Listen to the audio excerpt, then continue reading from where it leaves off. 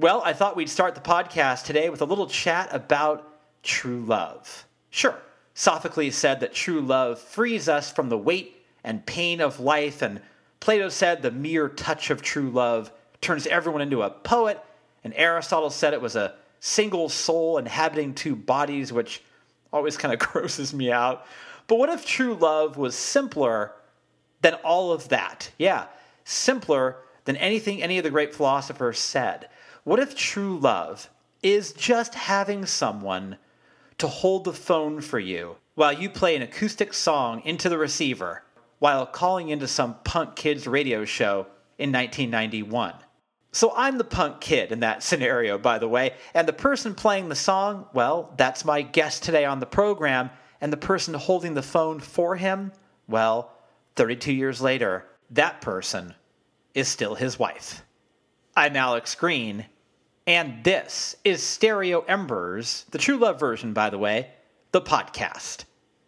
Check this out. It was the middle of summer, not too much to do, but the grass was green and the sky was blue. So you lie with your sweatshirt stuck under your head, and the whole backyard was just a four-poster bed.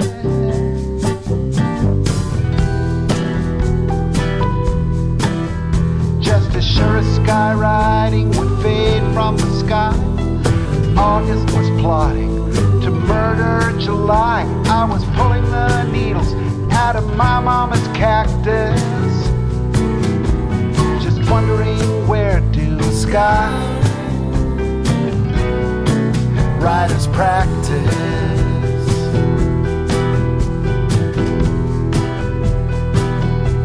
That is the music of my guest today on the program, Milo Binder. Let me tell you a little bit about Milo Binder.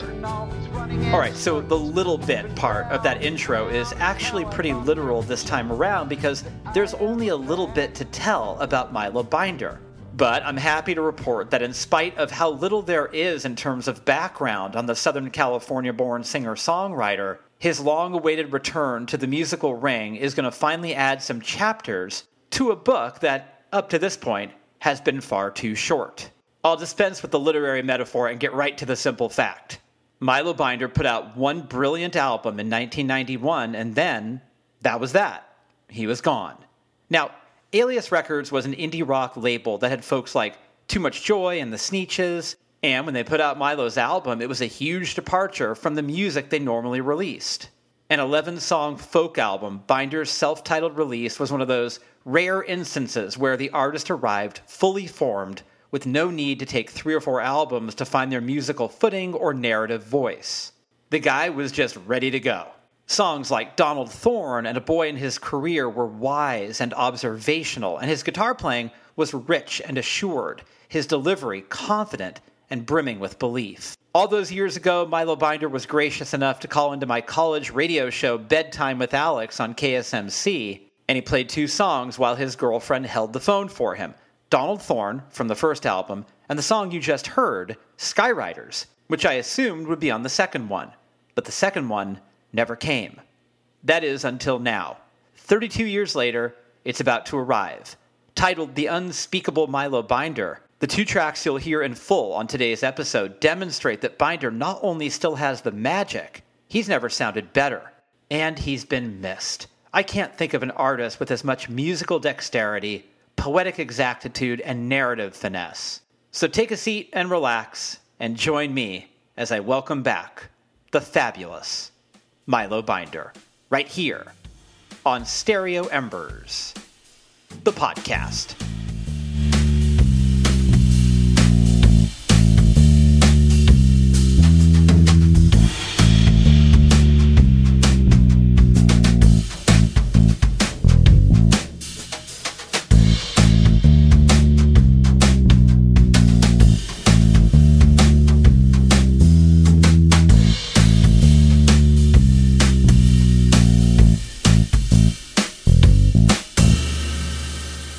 That you knew Kim Rogers.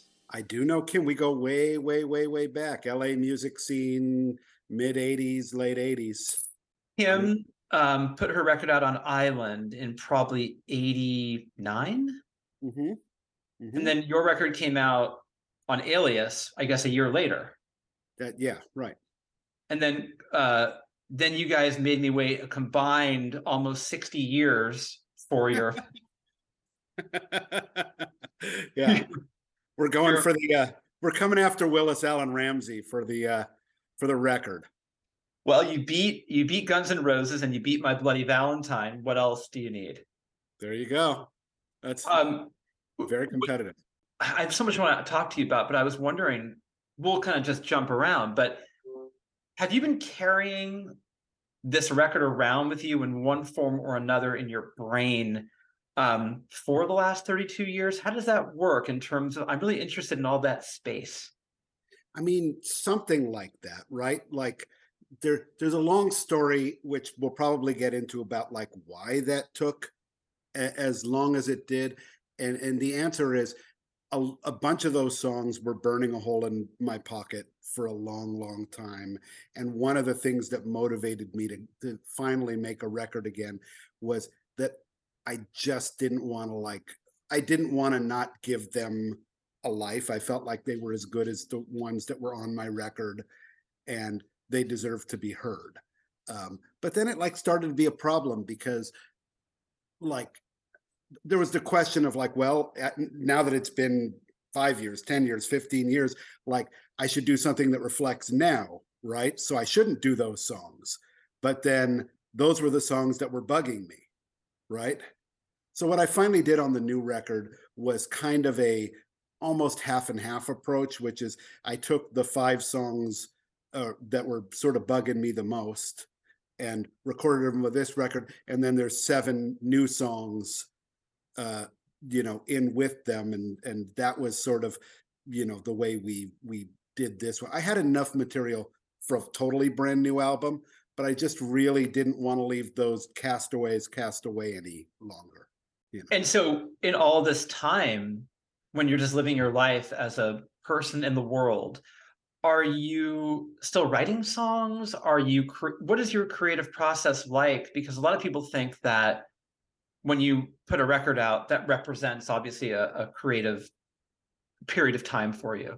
Mm-hmm. And then a record comes out a year or two later, and that we can sort of figure out the connective tissue between those. But when it's been 32 years, were there weeks, days, months, years where you wouldn't pick up the guitar, or what did that look like for you? I went through about a 17-year period where I did not finish a song. Okay. Now, mind you, I was always writing. I'm wired to always write, but when I talk about finishing, the deal is that when you're writing songs, there is a certain part of it that comes to you via inspiration, right? And then every song to get finished requires some level of sitting down and doing the hard work, doing some craft and actually finishing, making, because you never get a whole gift. You know what I mean? You get parts of it. And then you have to sit down and work out the puzzle and make some compromises to finish it. And absent a record or a record deal or playing a club or some reason that I was going to finish it, I just for all those years, I didn't see, there was no part of me, I just went on to the next thing that I was inspired by. I just didn't sit down and do the craft part. And I always had this illusion that that more inspiration would come along and just finish that song for me.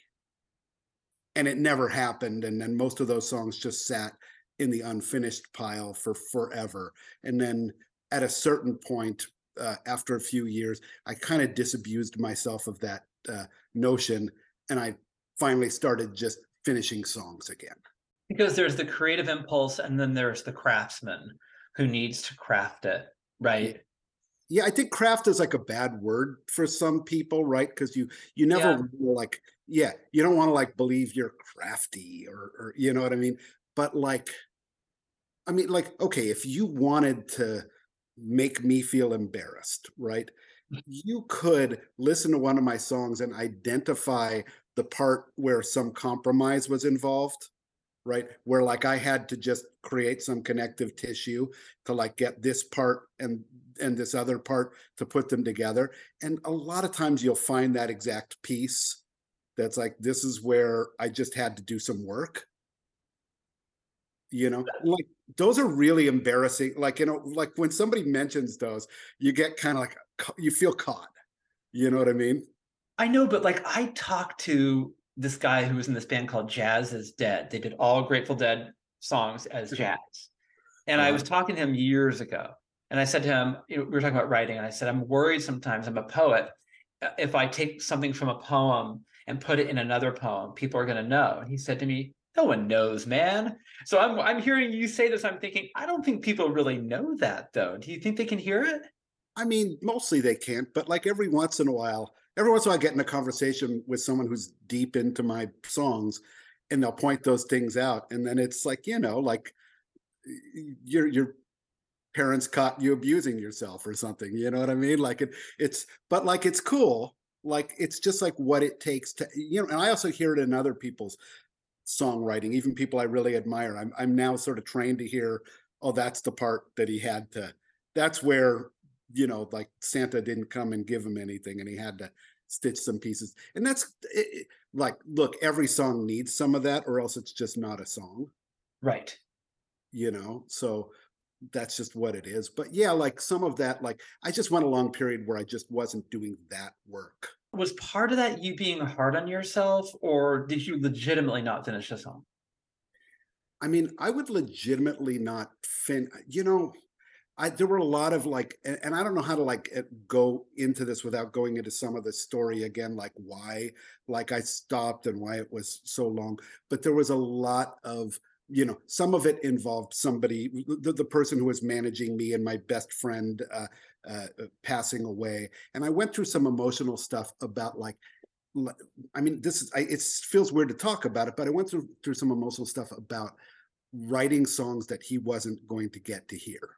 Mm-hmm.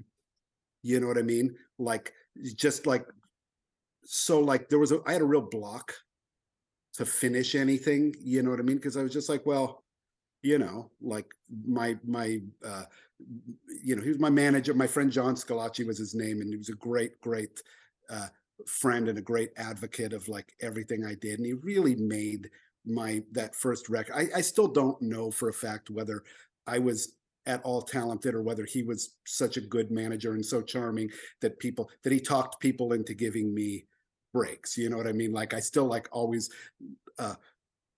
there was a side of it where it just felt like it was the efforts of John that like so much of this was happening. And when he passed away, like I said, I really went through this feeling of like, well, I don't know. Do I have a right to have songs that even John will never know? I don't know. You know what I mean?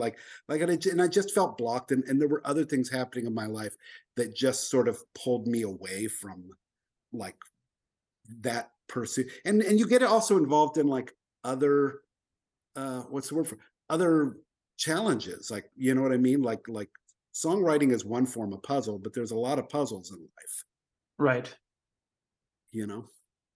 So yeah, well, first of all, it is a great record, and thank you. Yeah, it's a brilliant record, and that record to me is so interesting because for a debut album, I mean, it's so fully formed, and from the guitar playing to the vocals to the lyrics, it's an album. If you had told me that this is his 10th album, I would have believed you because it just sounded like somebody who had arrived fully formed, which is not easy, and it's a rare thing. And it made, I mean, are you originally from Southern California? Yeah, I was a LA kid. Okay, and John was someone you grew up with. No, we met each other I was about 19. I answered an ad for a band that he was in, and we were in a band together. And then when that broke up, he just said, "Hey, I like your songs. Why don't I just manage you?"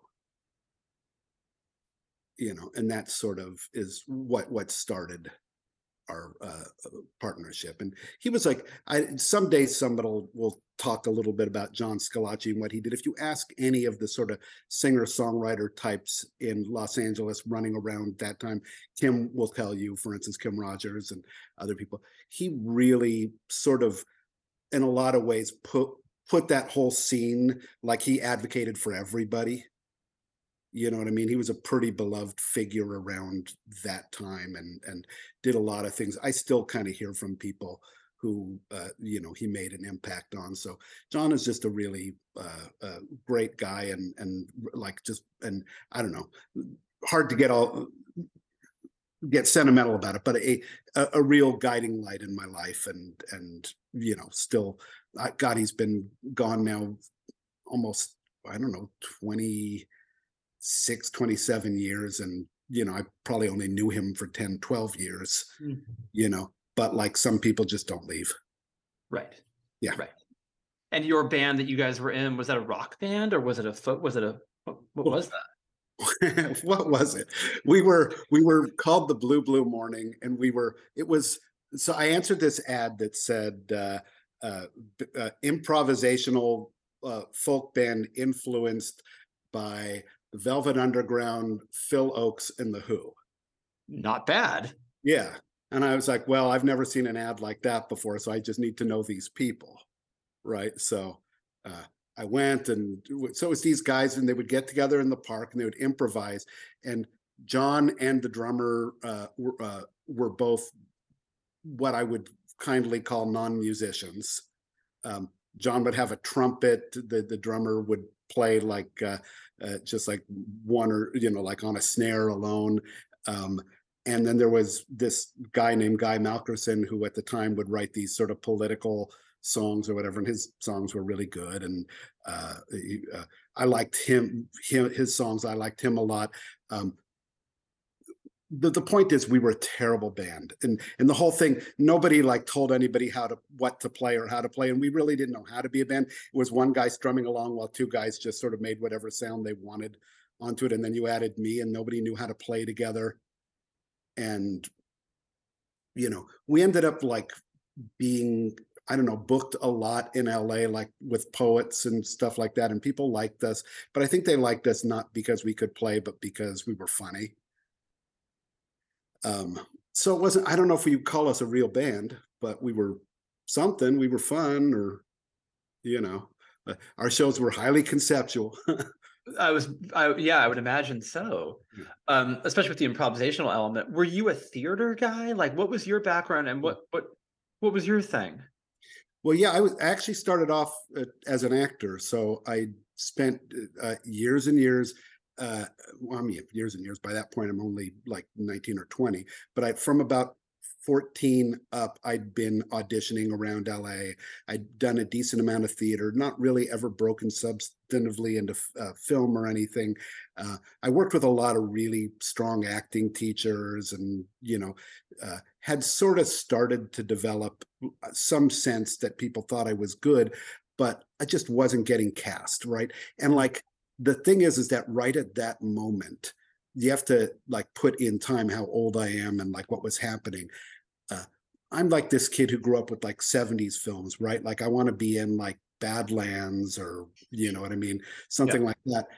And like, we're right at the dawn of like what did they call that group of people with like Emilio Estevez and like the Brat Pack. The Brat Pack, that was what was starting to happen. And they weren't really making those movies that like I dreamed about being, like the idea that like an odd looking, young, guy like me was gonna, like Hoffman or somebody, or Pacino, they could get work in the era before, but like it wasn't going to work in the era of Andrew McCarthy.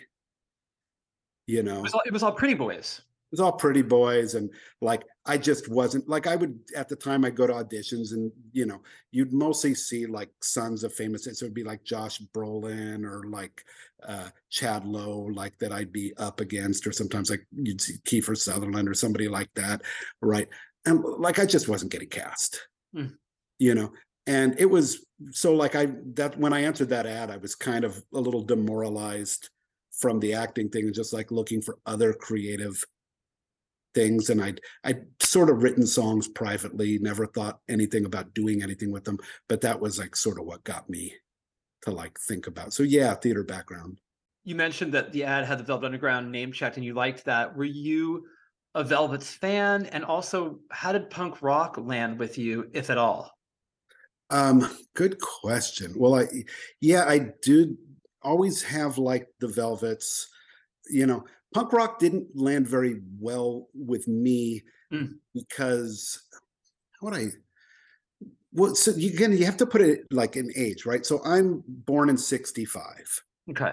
right? So like when punk hits, like in America, would we charitably say like 77, 78? Let's say 77, 78, and let's say the LA punk scene around the same time started to really, I mean, you had bands like X and the Gun Club and all the, like the Weirdos, the Germs, all these really interesting, dynamic punk scene happening kind of in your area too. So I'm curious about like the British punk and then the LA punk. Yeah. So the deal is like, remember 77, 78, I'm 12, 13 years old. So Yeah. like happening in the clubs isn't necessarily reaching me yet because I'm not in the clubs, right? I'm in like the elementary school or the middle school at that, you know?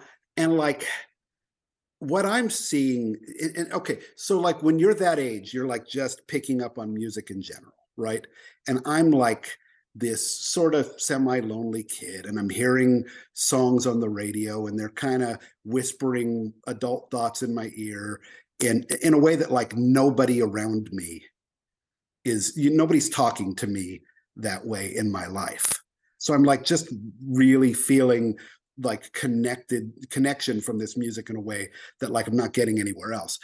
And like you start like looking into music and you figure out who these people are and like who the best ones are and what all. And so you pick up early on like, you know, Dylan and, you know, like the Beatles and all that stuff and the Kinks. And I was early on the Zombies was one of my favorites really early. Like that stuff all meant a ton to me. And I'm like, and then all of a sudden punk rock comes on and it's sort of telling you, well, fuck all that. Like, you know, Right. Like what a drag, right? My sister's all done with her Beatles and Stones. And you're like, wait, I just discovered these people and you're telling me I have to surrender them for you? And like, I wasn't hearing the same connection, getting the same poetry from like the early punk records that I was hearing. So like in my mind, it was like a real, like, you know, defensive sort of posture that I took with punk. Velvet Underground was like the rare case because Lou Reed had songs, and I recognized songs. So like early on, like the punks who were going to break through to me were going to be, you know, Jonathan Richman and Elvis Costello wasn't really a punk, but we thought of him as a punk back then. You know what I mean? Like that was the kind of stuff that was going to make it for me. And then like the other, now mind you, like as I've gotten older, of course, I recognize a lot of great songs, you know, in punk too. But I like, you have to excuse my 15-year-old ear for not quite, you know, getting that.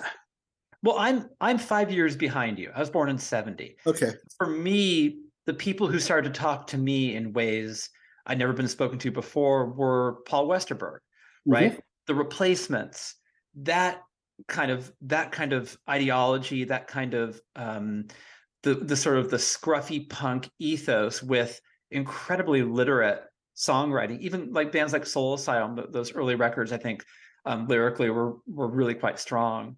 Mm-hmm.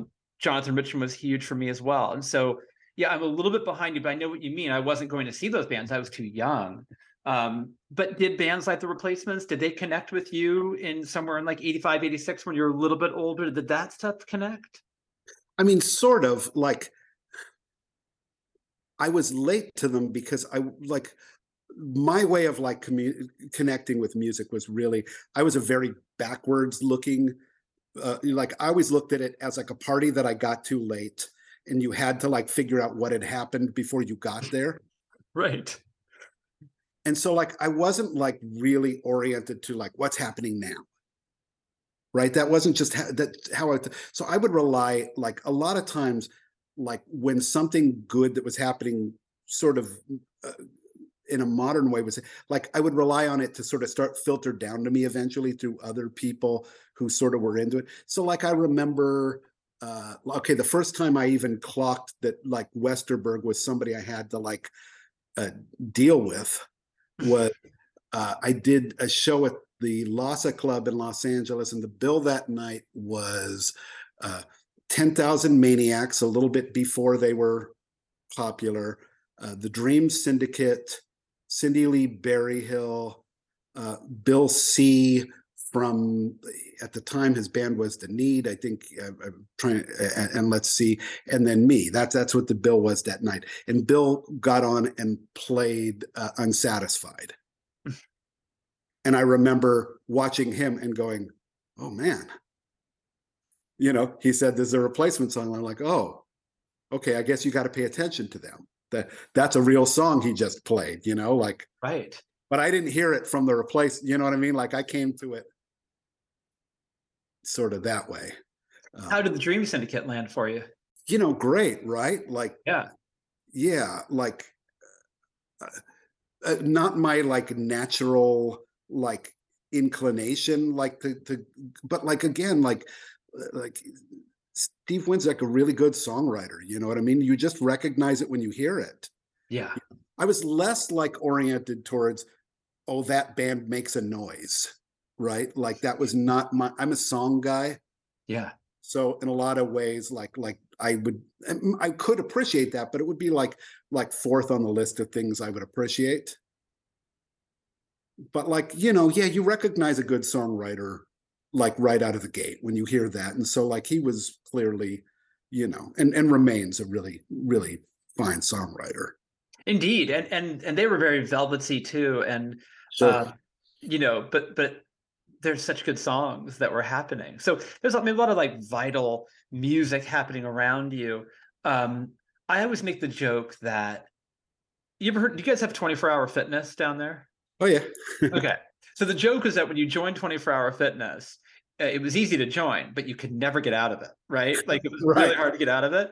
Right. And that's how I understood it was at Alias Records, which had you on their roster. And a friend of mine had a band up here in the Bay Area called Tucker, and they were a great band.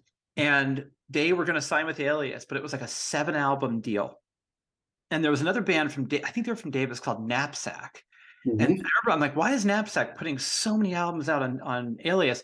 And I realized what my friend was telling me is that like contractually, they kind of cornered you in that way. That was sort of how it was designed. That may not be a fair rendering of how it really was. You got away with one.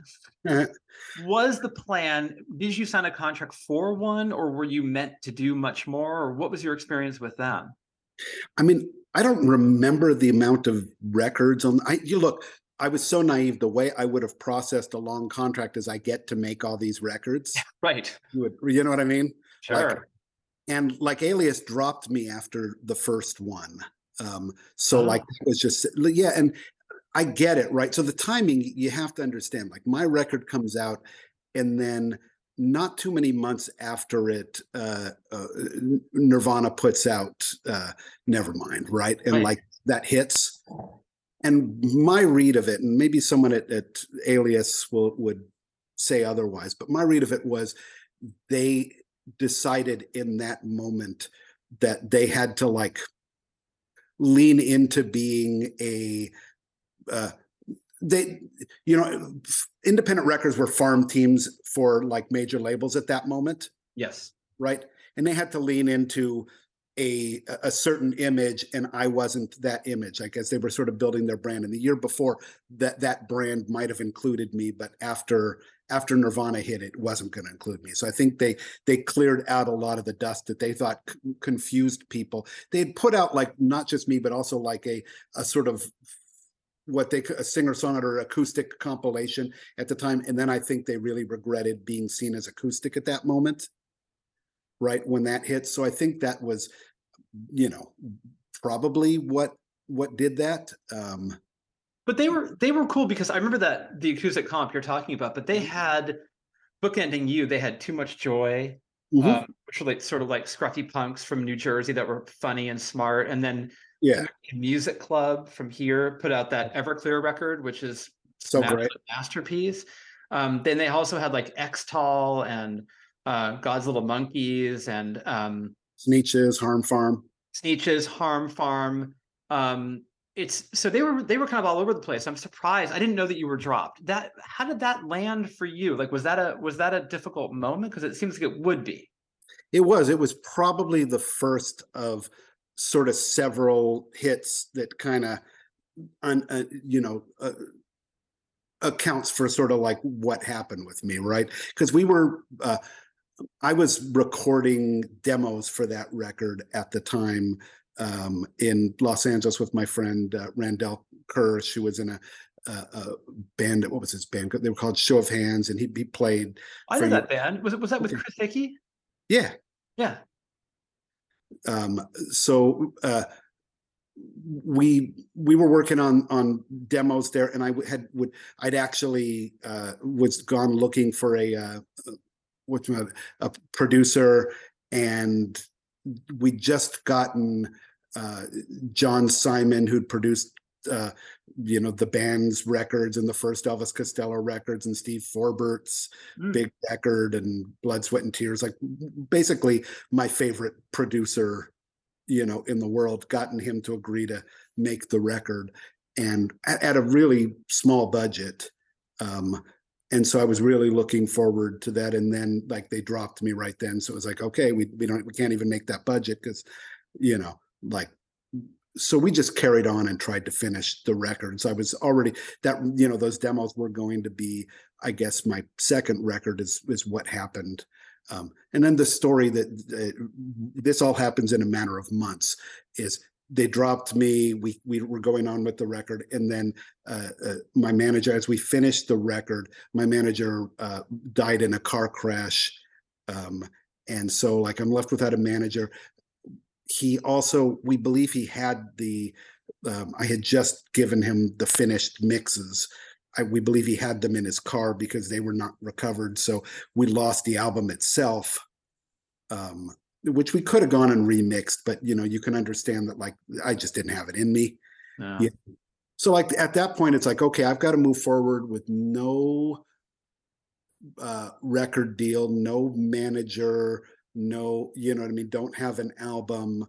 And, and I didn't really know how to I was far enough along that I had a record deal and people liked what I did, but I didn't know anything about how to book myself or do anything because he'd been doing all these years. So it just felt like daunting to face that learning curve.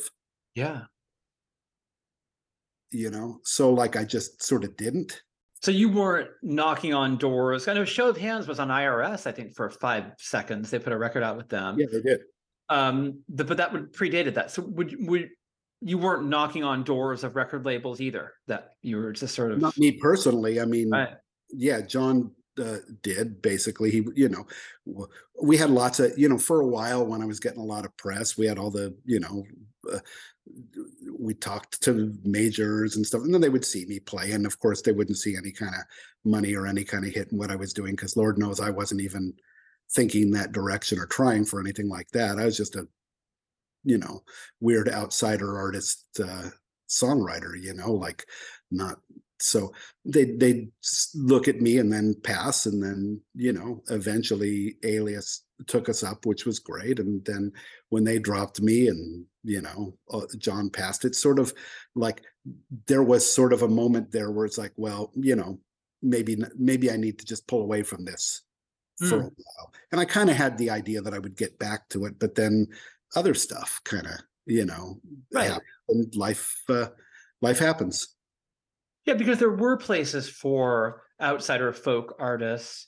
Jonathan Richman had a home in a bunch of different places. Cindy Lee Berryhill, who you mentioned, had a home.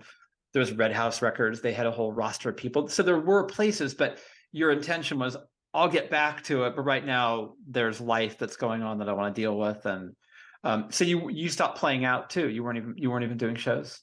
Yeah, no, I basically shut it down right around that time. There were other competing things. I had some family stuff. I had a grandmother with Alzheimer's at the time that I had to need, and we were, my wife and I decided we were going to leave LA, and that leaving LA was not a good way to, so we moved to like Colorado where, I just didn't know anyone. So my whole identity as a music wasn't there anymore. I really went and found that I just wasn't a musician to anyone anymore, What about to yourself? How did you articulate you as a musician to you?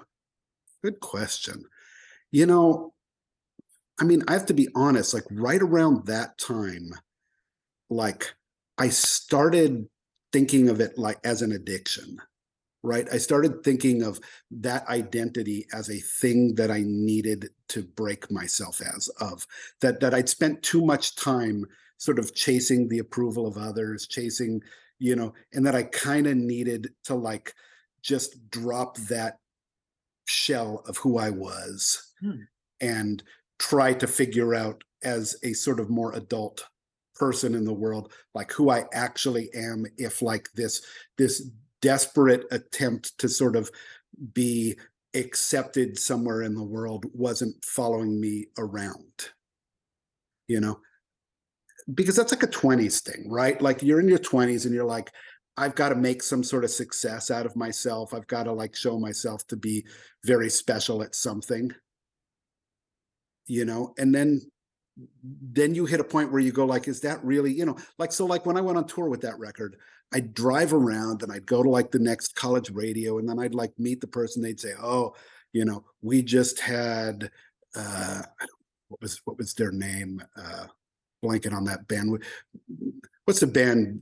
Gibby was the lead singer. Oh, Butthole Surfers. Okay, we just had the Butthole Surfers in town, man, and like Gibby pissed his pants on stage, and they'd tell you stuff like that, and you'd like, I don't know, like as I was just getting older, there was just parts of me that were like I don't know, like, am I listening to this? Am I like, what does this have to do with what I'm doing? Why, like, it just didn't really feel like, more and more it felt like not an adult pursuit to like have your whole business model for yourself be drive around the country and try and convince kids 4 years younger than you that you're still, cool or whatever. Like, I just kind of fell out of love with that.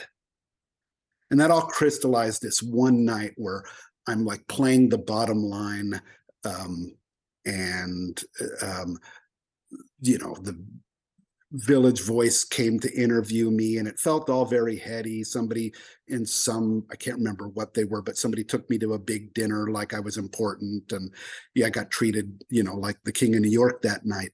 And anyways, the journalist who sat there, who brought me and sat down and looked me in the face and started telling me like, hey man, I can get you these paintings that John Wayne Gacy made of like clowns, and like all of these other artists have these paintings, and you should want them too. And I remember having like this thing click in my head that just was like, I can't do this. Like, I can't listen. Like, he's talking about a person who like a serial killer who like, and like, I'm supposed to think this is like cool or something. Like, just, you know what I mean? Like, I just, the love for like being in that situation just sort of left my body, So like, that's sort of the mindset that I was in, like that even like before I got dropped from the label, or before, like I'd already been kind of questioning, is this a thing to do?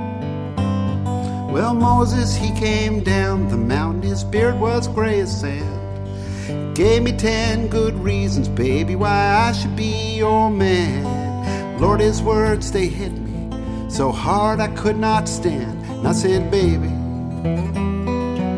I should be your man.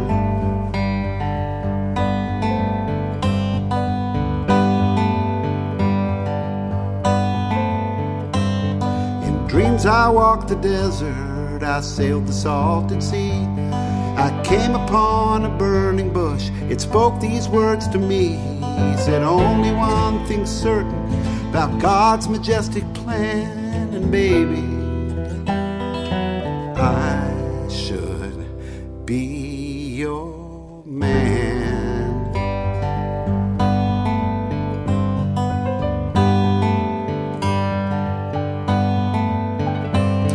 it so? Tell me why you try to deny what can't be denied.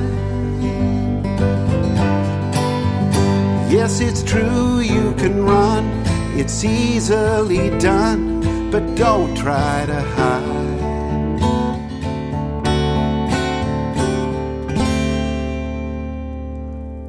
Well, ain't nobody knows you, nobody knows your needs, except the boy who sailed to you, was pulled out of the reeds. Oh, baby, I've been with you since before it all began, and maybe I should be your man.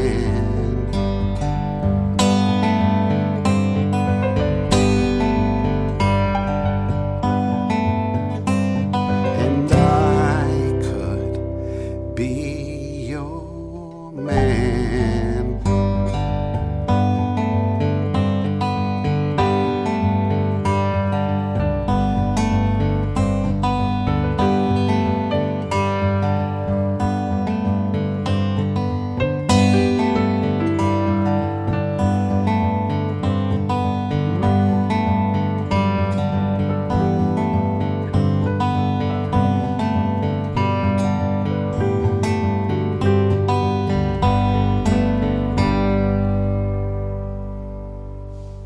You had really shed your ego needs, right? Which makes me then think you probably stopped with acting too, because it really is the same thing, right? In terms of the approval. Yeah, like, I mean, that, I guess that's a good way of putting it. Yeah, there's just a part of me that just was like, okay, I've got to find like a different path for me, and it really can't be about, aren't I clever, aren't I smart, aren't I, you know what I mean? So for a while I just really like put all that across. And the thing I haven't, like, we haven't gone into, but like soon after that, when we got to Colorado, my daughter was born, my firstborn daughter was born with some pretty serious disabilities, like profound disabilities. And they said she wasn't going to live past age 2. And, you know, she is alive. She's with me right now. She's 25, almost 26. But I had to really step to just being a father. Mm. Right. And like my life had to be about that. And so like that, like what up to that point, there was some open door that I might find a way to go back to music on my own terms. But then when that happened, I was like, oh, there's no way I can tour. There's no way that's the past. I'm not that guy anymore. And did you keep going down the family path? Do you have several children, or you leaned into being a family man? Yeah, I have 2. Or 2. Yeah. And yeah, and I've been dad for all this time, and just happily and gratefully so. And yeah. There's been lots of creative stuff. It's amazing, like how creative just real life can be. You know what I mean? So I find ways to, like, I've always just stayed interested, and there's lots of things that I've been involved in that scratched whatever urge that was in me to like write or do whatever.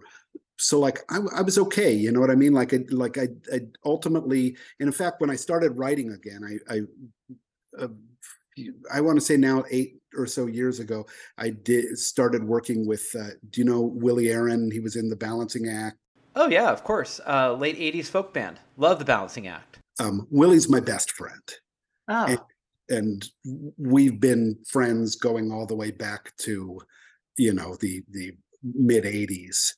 And he's the guy who sort of brought me back as a musician. Cause like sort of when everybody else stopped treating me like one, Willie's continued to have a music career, and he always kind of pulls me. He sort of kept reminding me, hey, you got things to do. You know what I mean? You're still in this, you're good. And so like we did a record together that was sort of a quasi kids record, sort of like Nilsson's The Point, that kind of idea, like a story record. And we made that. We were just getting ready to like put it out. You can see it right now. It's called Paisley and the Firefly. It's on all the services, but we didn't do a real release of it because COVID came right in the middle of our release strategy. So it's just languishing there with not many people knowing it's there, but it's a really nice record. And when we made that, that was like sort of my first step back to like finishing songs and doing all that. And so that's sort of how I started to get back. Was the Milo binder sobriquet, I guess you would call it? Were you always intending to be? Because even your face is obscured on the album cover. Was it always intended to be a sort of other identity where you didn't want people to know that it was you, or that was sort of a stage presence? Was that a persona? I mean, sort of like, I mean, I never thought it through that much, but look, the second song on that album is called A Boy in His Career, Right. which lets you know that even from the beginning, I was already uneasy with this whole idea. You know what I mean? Yeah. Like that's just sort of, I guess, been embedded in who I am. But what originally happened though, you know, yeah, I think the idea of like changing my name when I was a kid, I always sort of liked the idea of being able to like be able to walk away from whatever I was doing, you know, and I always kind of felt like a little artifice. Like if you want to connect with people, the best way to do it is give them a little artifice that they can sort of scratch the surface and find behind. That if you don't do that, they sort of don't see a mystery. I don't know, like, that may be too more thought out than I ever was, but I think that's what I sort of instinctively felt. And I just know also, like, so in the early days when I was started playing, John Scalacci and I were trying to like book me everywhere. And I, you know, like you have to solo guy with an acoustic guitar, like in like the early 80s, you were like dealing with like a big sort of Dan Fogelberg hangover, right? Like that's what the club owners, and then to be like this kind of, you know, oddball character that I was, right? Like it wasn't, they didn't have any frame of reference for it. So what we did was like, I played as like different fictional character names every time I played, which was like a bad way to develop a following. And then, or a good way to develop 50 different followings. Right. Yeah. One night, anyways, when I was Milo Minder Binder, the LA Reader wrote about me. And then it was like, oh, I'm, you know, like that's the first time sign of me catching on a little bit. So like we kept that name, and then eventually we dropped the Minder to sort of distinguish me a little from the character, because people would be like, what, are you supposed to actually be the character? But it really was just a desire to kind of step back a little from myself. Well, you certainly were safeguarded. You could always walk away because no one really knew who you were. And I think when I interviewed you on my radio show in 90 or so, you said to me, I'll tell you my first name or my last name. You only get one, because we were asking if Milo was your real name. And I was so clever then. So clever. And I think you gave us the Lawrence part, but yeah. And I do think that there's a, it was very clever of you actually to kind of create a kind of persona. I mean, it's not that different than, I mean, Bowie did it. We still talk about Bowie as if Bowie was a real person. That wasn't even his real name. I mean, everyone sort of, oh, David Bowie had all these different personas. And it's like, David Bowie was a persona, right? So there is a protection there that I think was actually, thought out or not, was probably very smart. I mean, everybody is a persona, right? Even if they use their real name. Yes, like you, of course. Yeah, there's a public version of them and a private version of them. And, like, I mean, I came, I think, from a point of real insecurity. I was just a kid who like didn't think I was that interesting.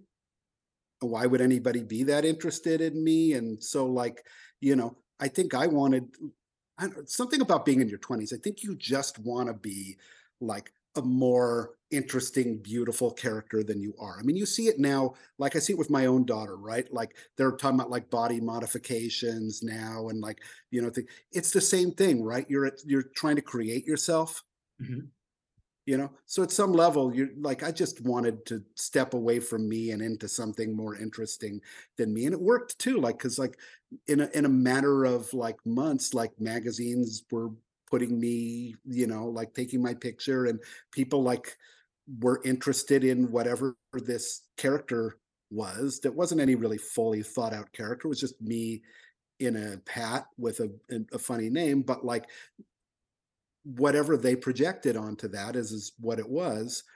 Um, and then like what that taught me was just the value of all of that, right? Like it's just okay. Once you're in those magazines, like your life just doesn't get any better. Mm. Like I had like page 2 of the LA Times Sunday calendar, big picture of me, and I got fired from a job the same day. You know? There you go.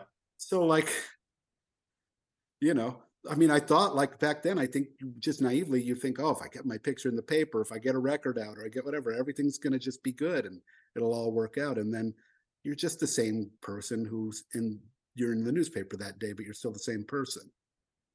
Yeah, when my first book came out, I remember that it arrived on my doorstep in a huge box. I opened it and there's like 400 books there. But then I had to go to work. I couldn't sit with them. I actually was late to go to work and I needed to put gas in the car. And it was like, oh, so no one, this doesn't come with a mansion and a Mhm. pension, right? It's Right. like, it's just art that either catches fire with some people or doesn't. And that is a sobering reality check. When I was a kid, I used to think that everybody who put a book out was rich.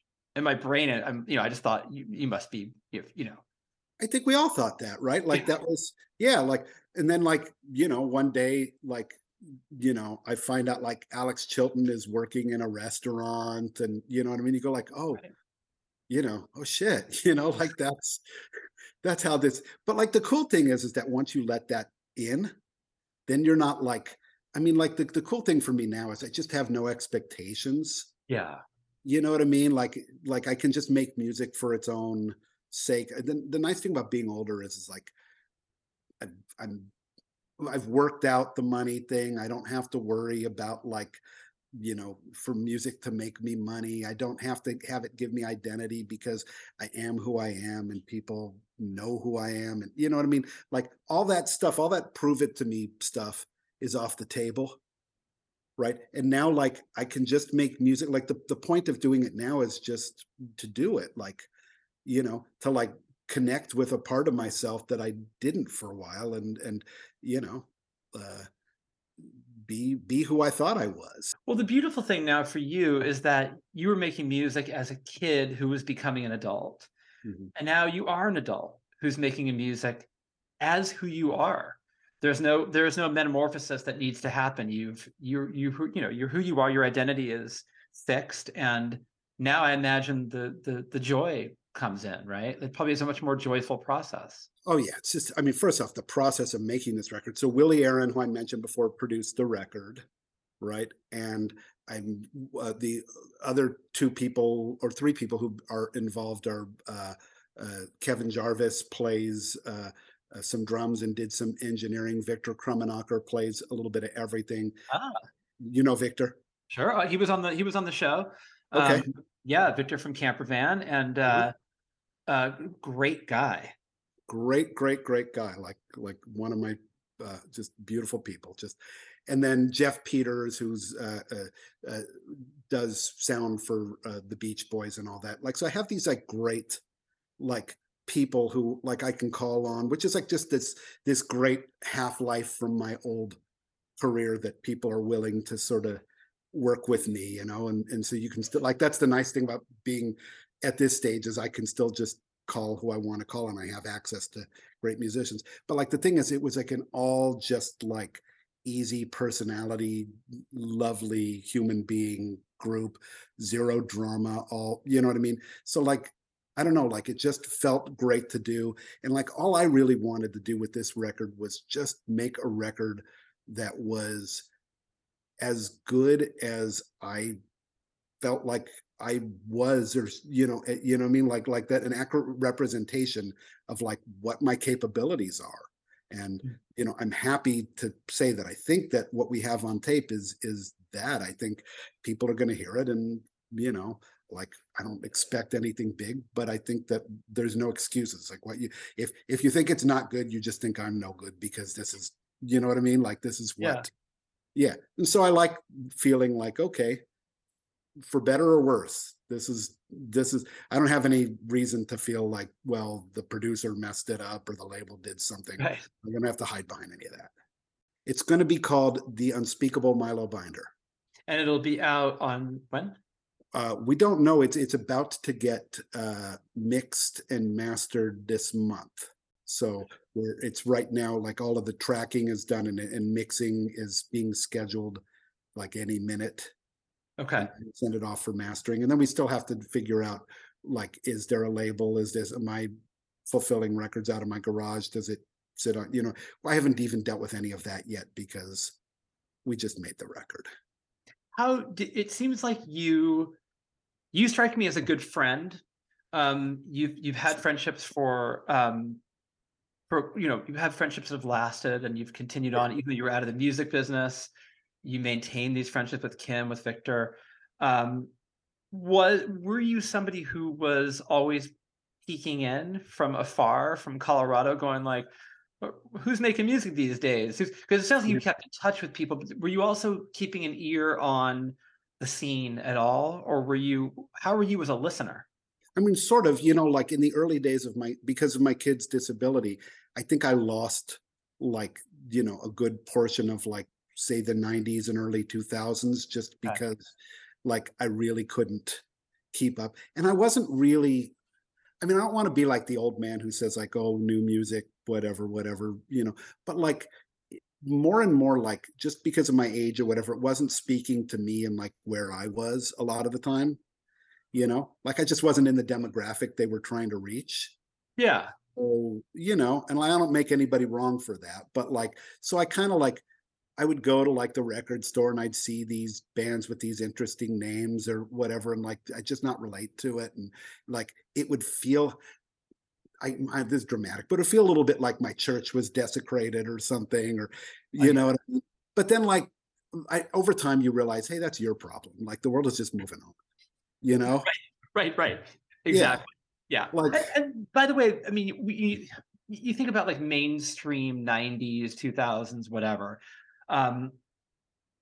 That's one thing, but there's always been outsider stuff that never stopped happening. And I wonder, did anything thrill you? Did you hear anything that you went, I love this? Sure. I mean, I'm always collecting, stuff, sometimes old stuff, sometimes new stuff. I think later tonight, I think I'm going to talk about old stuff like Michael Hurley. I don't know if you're a fan, but that's the outsider art, the definition of outsider singer-songwriter, right? Yeah. Like, so somebody like him or, I don't know, like modern people, like I really like Michael Kiwanuka, I think is like a just ridiculous talent. And, you always pick up people along the way and, I'm always interested. And of course, again, like I'm a song guy, right? So like just wherever the songs, that's like where I'm going to be like oriented. So when you hear it, you kind of yield to it and, but like, I'm not necessarily like as voracious about, I mean, I think like I hit the point, I'm going to make some old man excuses here, if that's cool. Okay. All right. I hit the point where you sort of figure out where your fishing holes are and you return to those holes and you kind of know the fish. So like, I'm more likely than I am to like, look at like, try to wade through who's a good new, musician or new band or whatever. I'm more likely to like go back and look through like psychedelic soul records and like, go deep down that hole and find somebody I've never heard before, because I just know I love that stuff, but like, I'm not resistant. If somebody plays me something really good, I'll listen to it. And more, the whole idea that there's like good guys and bad guys that like you have to like dislike. I don't know who are the whipping boys, to like the old ones, like the Michael Boltons or Kenny G's or whatever like that we like. I don't know, those wars are over. Like if I met one of those guys, I think I'd have like a begrudging kind of respect for like they got out in the arena.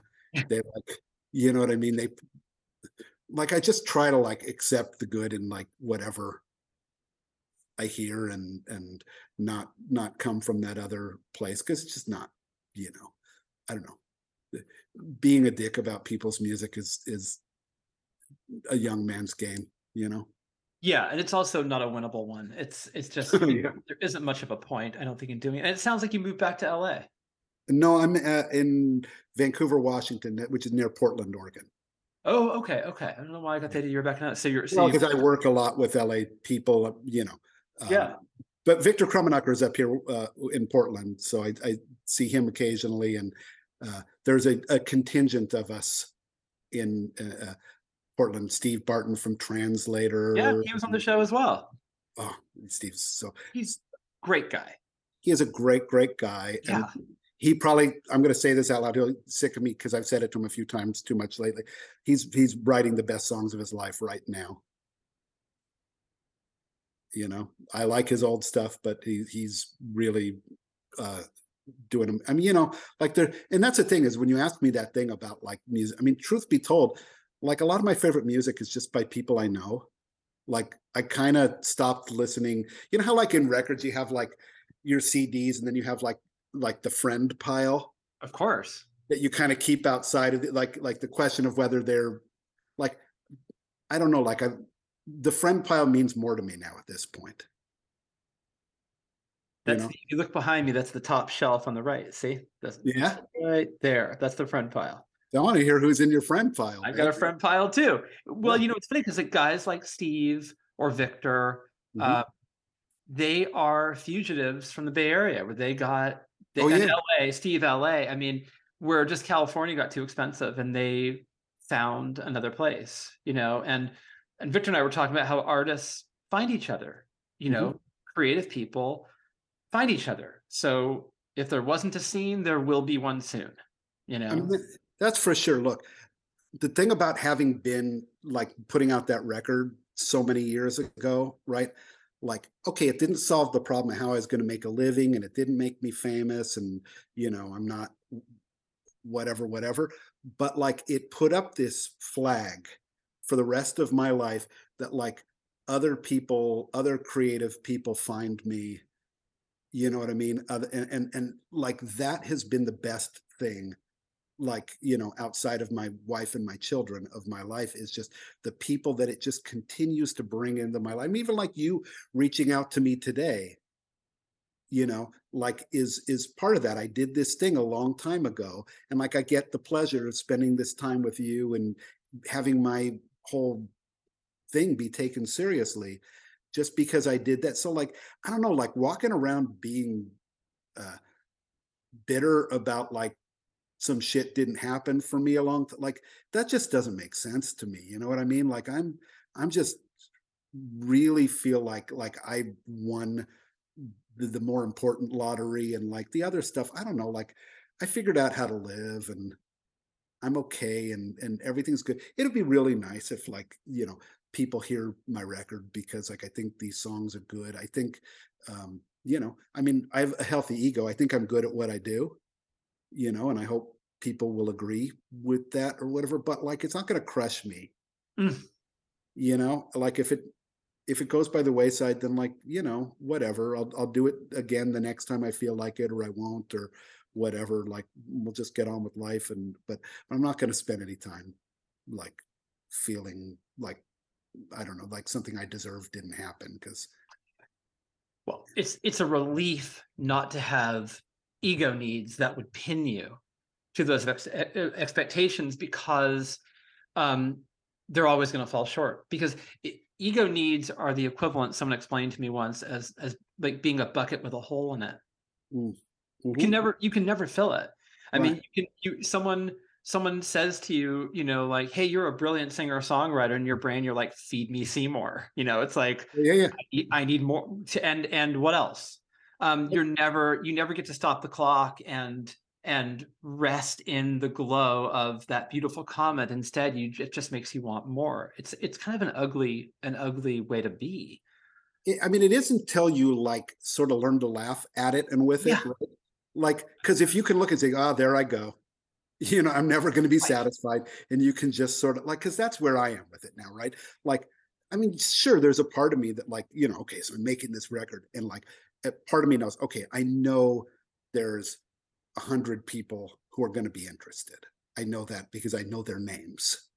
You know what I mean? So this record is for that 100 people. And then you start saying, but like, is 100 people, like maybe 400, maybe 1,000? What's the number? What is the limiting principle on like when you know what I mean? Like, I don't know what that is, but like, I've just decided to pull back. It's for whoever it's for. It's like you put like a note in a bottle and you throw it in the water, and whoever it's for gets it, but you have to like let go of that,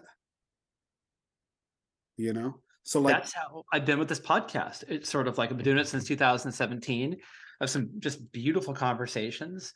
And I don't, and those are out there into the world. People can listen to them or not. But my ego is not. Now, if I was 25 doing this, yeah, I would be a different person and it would be a different show. And right. it's a relief in the way for you to make music now. It's a relief for me to do a program like this at this age in my life where I'm not trying to do something that is going to keep me up at night forever, with For worry and sure. I mean, angst. I listened back to some of your podcasts after we talked about this just to see, and you had like a bunch of people, my old friends or people I've known along the way who I wasn't close to, but kind of know a little bit, So I listened to all those first, and like it's just they were all really interesting, unique conversations and soulful and great, and like what a cool thing just to put that in and not like the nice thing is that like since there is no show business around all of us and there's no money or whatever, we don't like have to like dance for our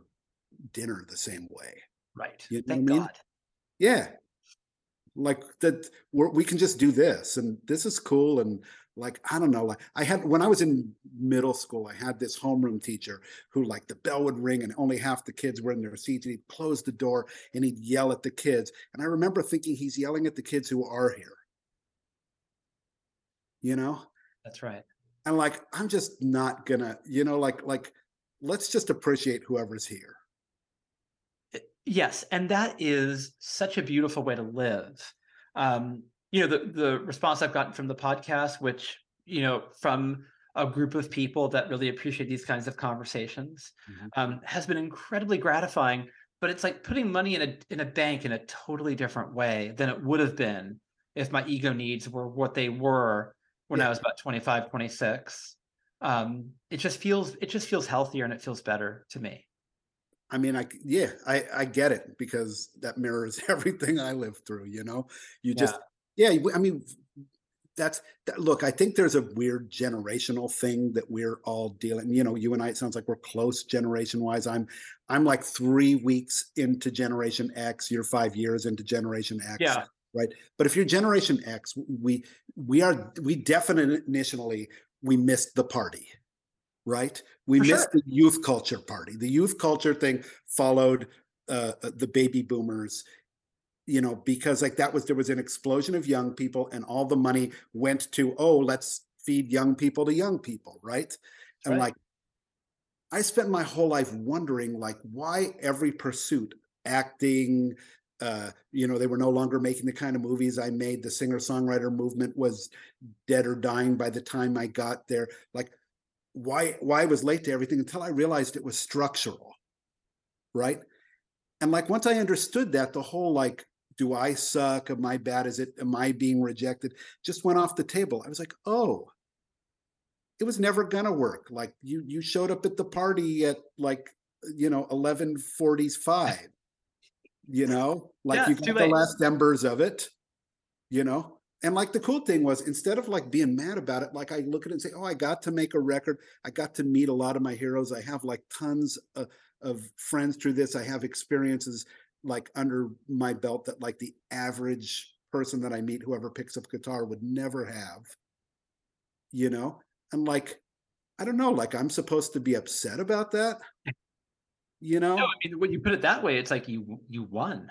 I mean, I definitely know at this point, like at least relative to me and like what my life is, I definitely feel like I won. Like I'm just, like it's all gravy at this point. And so like, I'm gonna put out this record and like I hope people like it.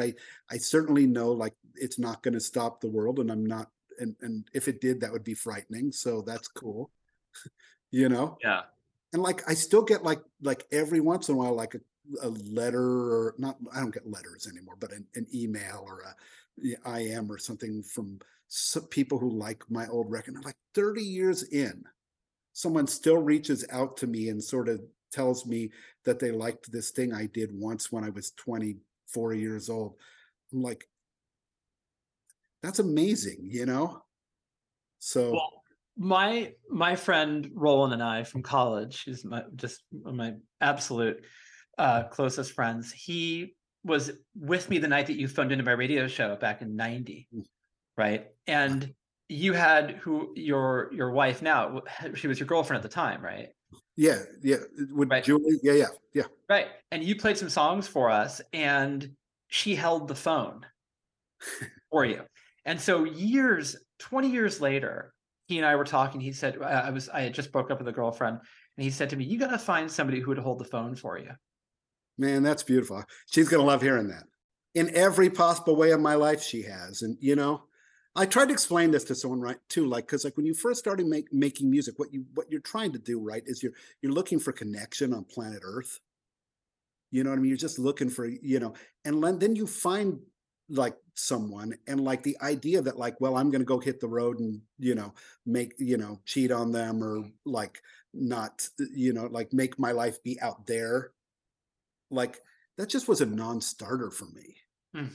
Like I just wasn't going to do that. Like my life was my life first, and like I did not have the will to power to like be a musician first and do all the the things that the people I know, I have some friends who are successful or have been successful. I've seen some dark outcomes. I could mention people who've passed away, who uh, took their own lives, or drug addiction and I've seen all that. I have, like, that's not me, right? Like my life comes first, the music comes second.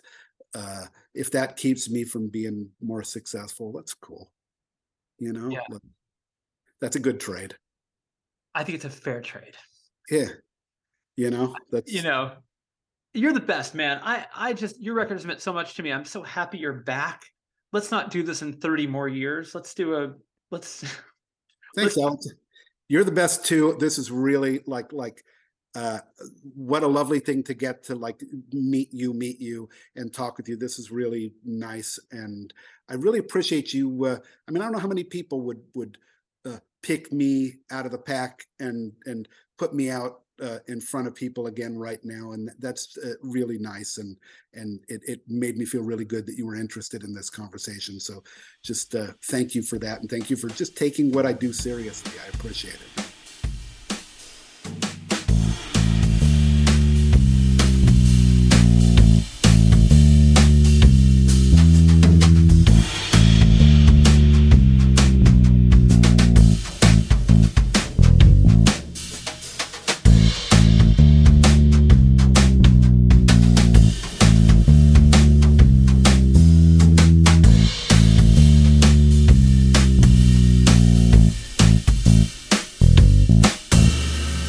Well, there you go. Milo Binder, a real sweetheart of a fella, and an absolute titanic talent from a musical perspective. He is truly one of the best. Go back and get his first album from 32 years ago. And the new album will be out soon, and I will announce where you can get that on future episodes. For now, just go to his Facebook page. He's active there. Follow him there. And the information will be revealing itself very soon. But I will be announcing it again on future shows. Milo Binder, The Unspeakable Milo Binder, is the new album, and it is coming out, and I can't wait. Big thanks to Milo for taking the time to chat with me today. Stereo Embers, the podcast, is available on all podcast platforms. Go to the one that you use, subscribe, rate and review, tell all your friends, and maybe tell people who aren't your friends, but you want them to be your friends in the future. So this could be like an icebreaker. You can follow me on Twitter at Embers Editor or on Instagram at Embers Podcast. I will be probably migrating to Threads once I figure it out. But for now, Twitter and Instagram are the way to go. Email me, editor@stereoembersmagazine.com. Follow Bombshell Radio's exploits by going to bombshellradio.com. And I think that concludes our business for the day. Did I forget anything? I don't think so. That's all of it. Milo Binder on Facebook. Just go to Facebook, type in Milo Binder, and that will get you right to his page. And then you can find out all you need to know about Milo, upcoming shows, where to buy the album. You know how it works. Let's close the show with a longer listen to Skyriders by Milo Binder from his brand new album, The Unspeakable Milo Binder. Enjoy it, and thank you as always for listening to Stereo Embers, the podcast, only right here on Bombshell Radio. It was the middle of summer, not too much to do, but the grass was green and the sky was blue. So you lie with your sweatshirt stuck under your head, and the whole backyard was just a four-poster bed.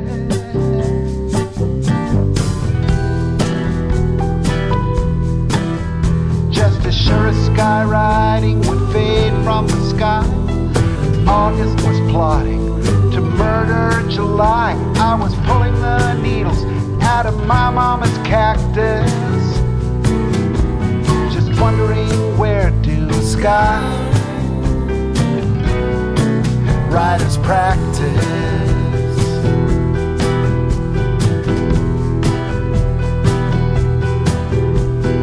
I never was that big on ambition.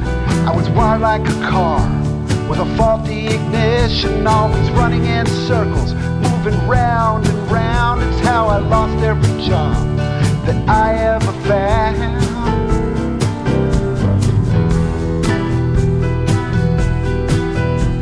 But I never did understand anyway why we trade so much time for so little pay, when I trade all the money I have in my mattress.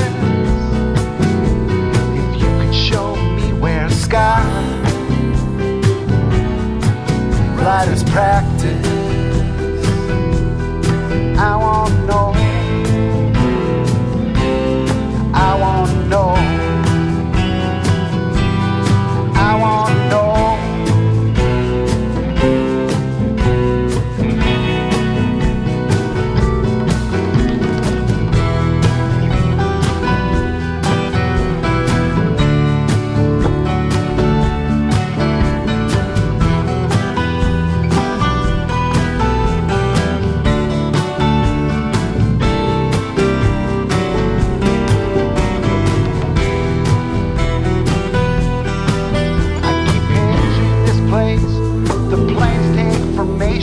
They fill up the sky with misinformation, where reality falters like a broken down actress. You know I wanna go where sky riders practice. Yeah, I wanna go where sky riders practice. I wanna go where sky riders practice.